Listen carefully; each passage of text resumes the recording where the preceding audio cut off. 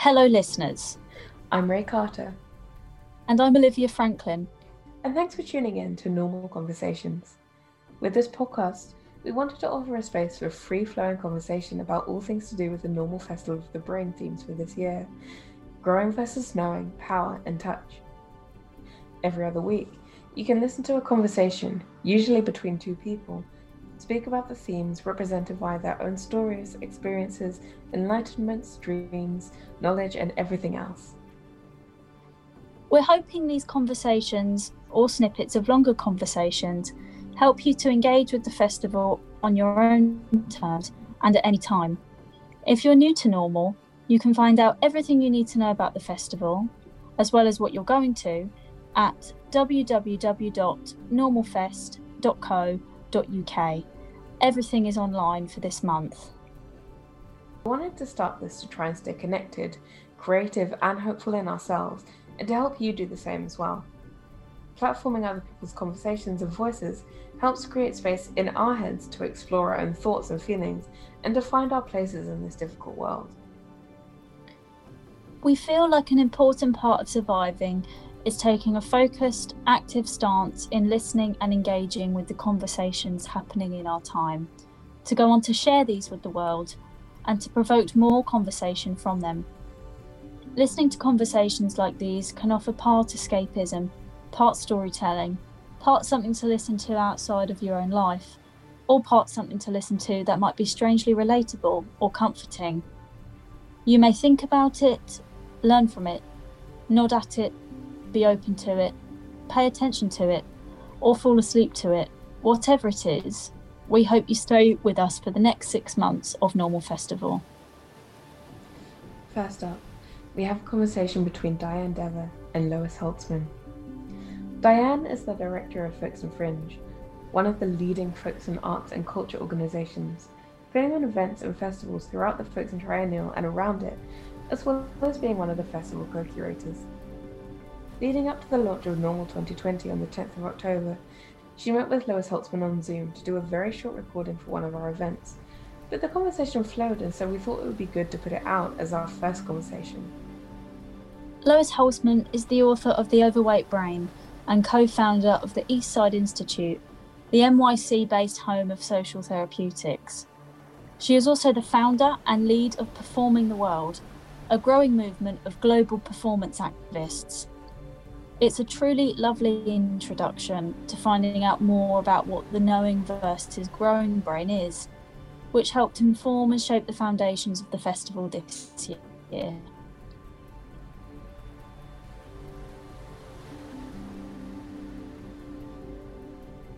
On the Zoom.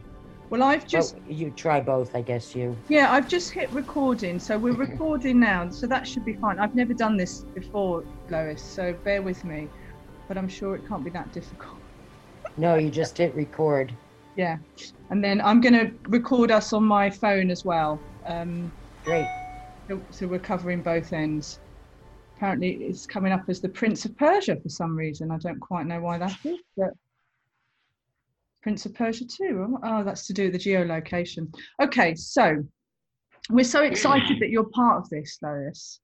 I remember when Susanna first came back from New York, and she was talking to me about your work and her experience there, and it's been very inspirational for her and as a result also for us here in Folkestone. And it's just so great the way space actually in time is quite short and small, the way ideas can kind of travel and absolutely and multiply. And so yeah, it's having your ideas are having a great impact here locally for us, and it's really joyous. So thank you so much. I do hope someday to come and be in person and witness and see everything that you're doing. Yeah.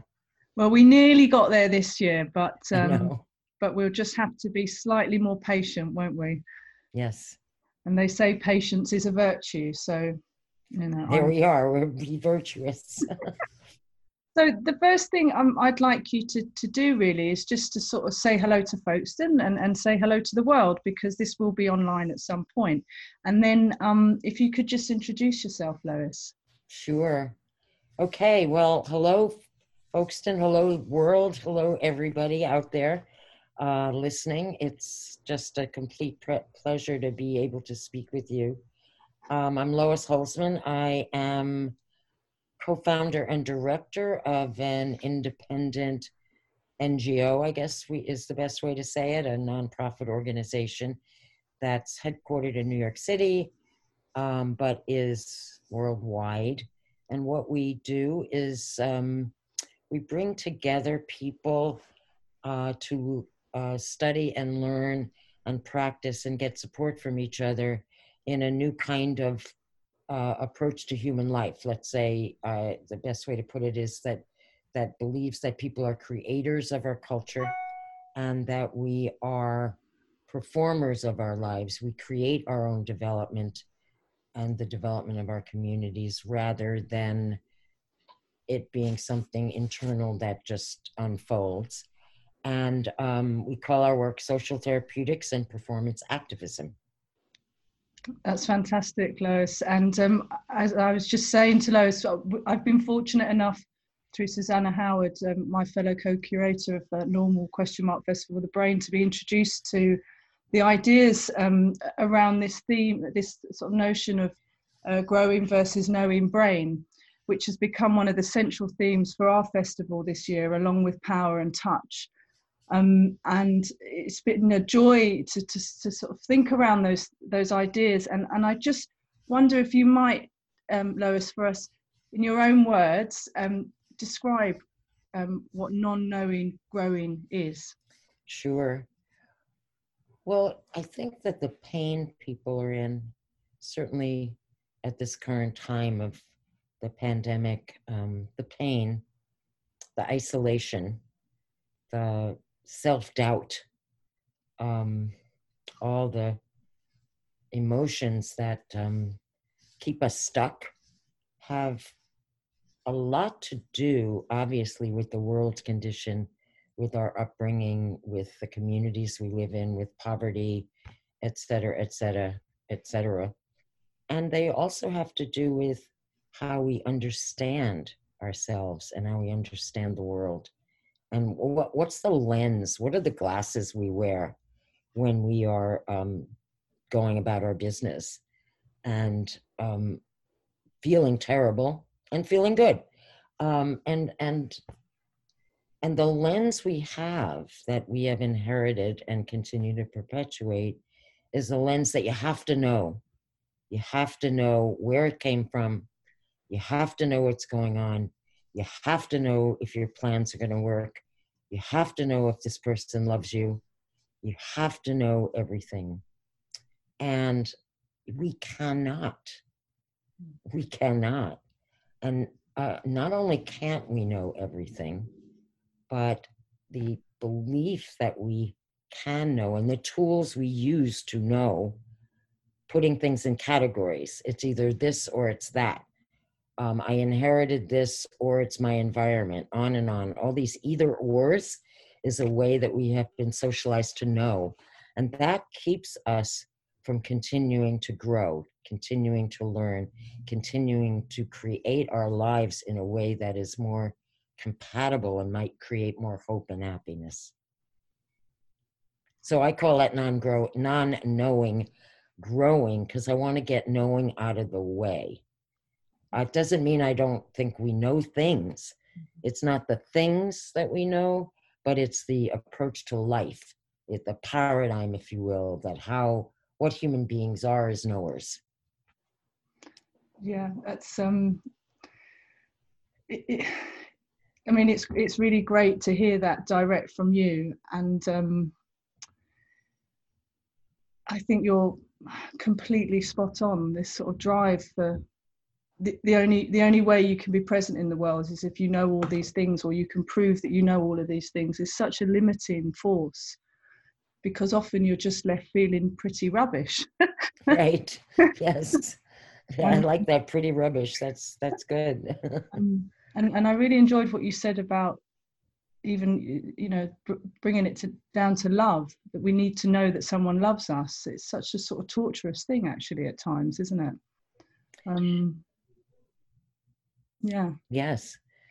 And lately I've been thinking, I think for obvious reasons, the uncertainty in the world, the pandemic, is COVID going to be cured or not? You know, let's open up. No, we have to lock down again. I know that's happening in your country as well. What I've been thinking about is something that I did write about in The Overweight Brain, which is the unknown, what people call the unknown. And I'm urging people to go further, and because unknown often implies that it is somehow knowable. We just don't know it yet. Somehow we're going to know the cause of COVID. Well, we might never. We're going to know that we can go back to school. We can know that we can go in our offices. We don't know it yet, but we will. And I think we should embrace unknowability, that you cannot know what's going to happen tomorrow. It's just not knowable until it happens. And then it happens and you might say, oh, I knew that would happen, but you're fooling yourself. And so I just embracing unknowability. And one of the best ways I know how to do that is to play. People playing together, people creating new ways to see and new ways to feel. That happens through play and performance. It's an extraordinary idea. I mean, the creative process and the things that artists or performers go through to get out of themselves and to move away from the fear is such a sort of, once you're in that groove, is such an extraordinary place to be. And it shouldn't just be for the domain of artists or performers. You know, it's this is a kind of, it's a human thing, actually. Yes, we are all capable of it. And my work and the work of many people who we call performance activists around the world shows that anybody can do it. And it's just like that. It's not difficult to get a group of people to pretend or perform without a stage. You just you're in a room and you say, here's the stage, and you point to part of the room. And, you know, it's the performers and the artists, and it's the very little children. Yeah. Yeah. All you have to do is watch a little child and you'll see the beauty of the imagination come forth. Yeah. So I know that you've been very busy working at a community level. I know you are busy always working at a community level, but particularly at the moment, as people are going through difficult times, and using your practices to really allow people to express themselves and to sort of think through what's happening at the moment. Did you want to say a little bit about some of the detail of that for us? Sure. The Institute has always, well, as long as online virtual spaces have been possible, we've always done that because we're an international organization and work with people from all the continents and from villages to big cities. But when the pandemic hit, we didn't pivot because we were there, but we created so many more platforms and got to experiment holding free play sessions for anyone in the world, right? And people's response to being in a Zoom room with 20 other people, let's say, or 100 other people, and creating through improvisation and other games, new kinds of conversations and just fun, said was a lifesaver for them, because it to go back to what you were saying about fear, connection. So what we're learning is the value of the irony, the value of we are separate and we're in our little homes, and yet we can be connected to others at such a greater rate than we ever were before the pandemic hit. And we're learning all kinds of fancy things you can do with Zoom and breakout rooms and all kinds of wonderful things to connect people. And so we're continuing to expand. We have something called the Global Play Brigade, which is hundreds of people around the world who have some skill in improvisation or music or whatever kind of art there is, offering in their countries cross-cultural free play sessions. It's just a marvelous thing, trying to bring play to everybody. And the challenge, of course, is to bring it to people who don't have connection, internet connection. But we're learning. Our international class brings together 10 to 15 people, innovators from around the world, to work together for 9 months and creating their practices and their projects, and to build their group together through play and performance. Just two of the many, many things. We have a lot of work in mental health, a very unique kind of therapeutic practice, a group practice that helps people, whatever their presenting problem, whatever their diagnosis, to grow and develop new emotional responses that can live side by side the ones they already have, and how powerful that is. Yeah, these are the things you're saying to me are really making me think about resilience, and how through things like play you are enabling yourself to I'm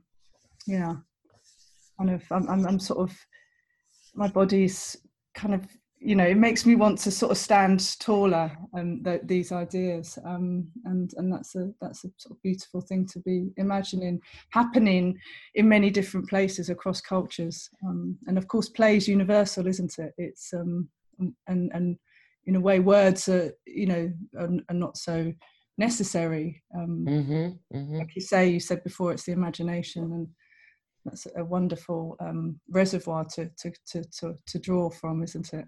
Yes, I mean, what you're saying makes me think of the experience you have as a baby, when you stop crawling and you start walking, or you are dancing in front of the telly or something, and what the experience has to be, I did it. Oh my God, I did it, right? And that's what play and performance brings to adults. Like, we just had a session yesterday where we did this particular exercise, improv exercise. And then we said, what was that like? And someone said, we did the impossible. And that the joy and the confidence that comes from doing something that not only did you never imagine, but when someone said, why don't we try this? You thought, it's impossible. I can't do that. So the experience of I did it is very, very empowering. Yeah, completely. And just to sort of touch on the Journey Normal Festival the Brain has been on over the last 5 years now, is exactly what you're talking about. The invitation to cross the threshold, which may initially be very difficult because it's an environment you're not familiar with, a theatre space, or a sort of workshop environment, or and this, the encouragement, Susanna and Cheryl and myself, we say we bring them in one by one, where you really do coax the people that you come across, and 5 years on, you're sort of surrounded by hundreds of people all doing the thing that they want to do. And each time they do something that they didn't think they could do, then they can do the next thing even, but it's an iterative process, isn't it? And actually, so then when you look back, the journey is quite impressive that we've all, individually, that people go on. And yeah, the word empowering is really key there. And so, yes, your idea of growing, it sort of does a full circle on it, doesn't it? One of the things I wanted to ask you was, given the sort of the way one needs to sort of be present or kind of embody themselves in the fellow humans. I'm not really getting this out quite well, but what do we need to do to hear each other, to really hear each other? That is probably the biggest question of the day. not only people who disagree, but I would say even a teacher or a therapist. What do you need to do to hear? This is going to sound crazy. Okay. I think we have to listen for nothing. Meaning, most of the time we are listening to see whether we agree or disagree. We are listening patiently to get our turn to talk. If we're a teacher, we're listening for the right answer in an evaluative sense. Mm-hmm. Is this a smart kid or not a smart kid? Does this kid know how to, this history, part of history or not? If we're a therapist or a doctor, we're listening for symptoms so we can make a diagnosis. What is it like? Can we listen with for no reason other than to be present with the person? Can we listen? The word that we've been using lately is activistically. Wow. Can we listen in order to build the conversation, build the relationship? Can we listen to create something together with the other person or the other persons? Now that's an amazing challenge. Yes. for humanity, but something that practitionally we can all take steps to do. Absolutely. Absolutely. I guess it is about practice as well, isn't it? Yeah, you got to practice it. Yeah, you got to perform curiosity. Wow, perform curiosity. That's another great combination of words. Yeah. Is there anything else that you would like to say, Lois, that I haven't allowed you to touch on? Oh my goodness, I think you and I could talk for a few hours. And I just so appreciate the opportunity. It's a privilege to be able to participate in the festival that you're doing. And I just hope I hope this gets people who are listening to think about, I never thought about it that way. That's the joy of my life. I never thought about it that way. And then they can see where that takes them. Yeah. So, yeah. Tomorrow we have an event called Speaker's Corner. I'm sure you're familiar with the idea of Speaker's Corner in Hyde Park in London, where anyone can get up and say whatever they want to, and that there is, that space is Mm-hmm. equal. And so we're doing a mini version tomorrow as part of the launch of the festival, and some of our normal community have been practicing what they're going to get up and say. Oh. I'm really, really looking forward to that. And of course the job of the audience is to listen with open hearts and non-judgmental. Right, and to appreciate, to perform appreciation, great appreciation. Yeah. I so appreciate your wonderful questions. Oh, thank you so I really do. And I really appreciate you taking the time out. And we'll be recording. I think we're transmitting. I should know this, but I can't hold it all in my head at the moment. But I think we're broadcasting that live. And we'll record it because it's probably not the right time for you. Although I think it's nighttime for you. But we'll definitely share that with you. And thank you. I will definitely listen. Yes. You'll get a sense of the people around us, which yes. is very joyous. Wonderful. Thank you so much. No, thank you, Lois, and sending you lots and lots of love across the pond, as we say. Yes, across the pond. Back to you. Okay. Thank you, and Susanna and everybody. Bye. Bye-bye. Take care.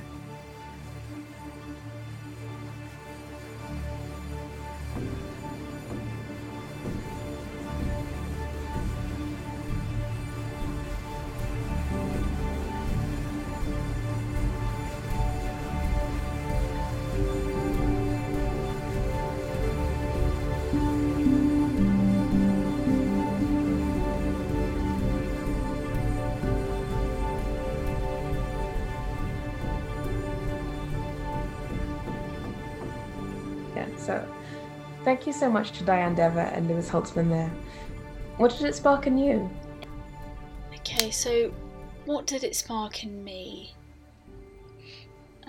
It sparked in me, not only did it allow for the growing versus the knowing brain and the meaning of that to become and feel totally digestible, and I advise everyone to take the 20 minutes to listen to it if you're also feeling a bit confused about the meaning. And personally, I feel like it sparked a weirdly strong sense of hope for myself. I think it's difficult within these times to feel like you have any sense of agency in planning or situational scenarios, where you are, who you can see, where you can go, what your future looks like. And it just validated the way that I'm feeling, and made me feel like that was okay, and how can I use the things around me to understand it, and what can I do for my immediate surroundings to help channel the way I'm thinking, which is a little bit up and down, as I'm sure everybody else is feeling similar. The way that I can channel to make it not so scarily perceived, I'm guessing. And through that it made me definitely feel more grounded and trusting of myself, and within that it made the future, my future, feel more certain and close. What did it make you think? What did it spark in you, Ray? I feel like for me, it really opened up my understanding of the knowing versus growing theme of the festival, which is something I didn't have that much of a grasp on before. And then just hearing them speak about it sort of really connected me to things that I had already been thinking and that had already been sort of turning over in my mind. But hearing it sort of spoken about really fluently and really, in a really knowledgeable way outside of myself, kind of was really exciting. I think it sparked those connections for me. So going forward, in setting off our conversation series, we'd love to hear what it might have sparked in you as well as hear from you if you might be interested in sharing your own conversation. Just email normal@livingwords.org.uk, which we'll be sure to put in the episode description. We're all ears. Whether you have a comment about what you just heard, an idea that sprouted from listening, if you have a conversation you'd like to hear, or a conversation to submit related to the festival in any way, please get in touch. Many thanks to the wonderful Anil Sebastian for letting us feature his music. The track that's used in this episode is a really long one, and hopefully we'll hear it grow and develop as the conversations in the series continue. Make sure to check out his awesome work and portfolio at anilsebastian.com, which we'll also link in the episode description. We'll be back with our next conversation very soon. Stay tuned on social media, subscribe to Normal Conversations on your app of choice, or check the Normal Fest website to know when the next one's coming up. Thanks for listening.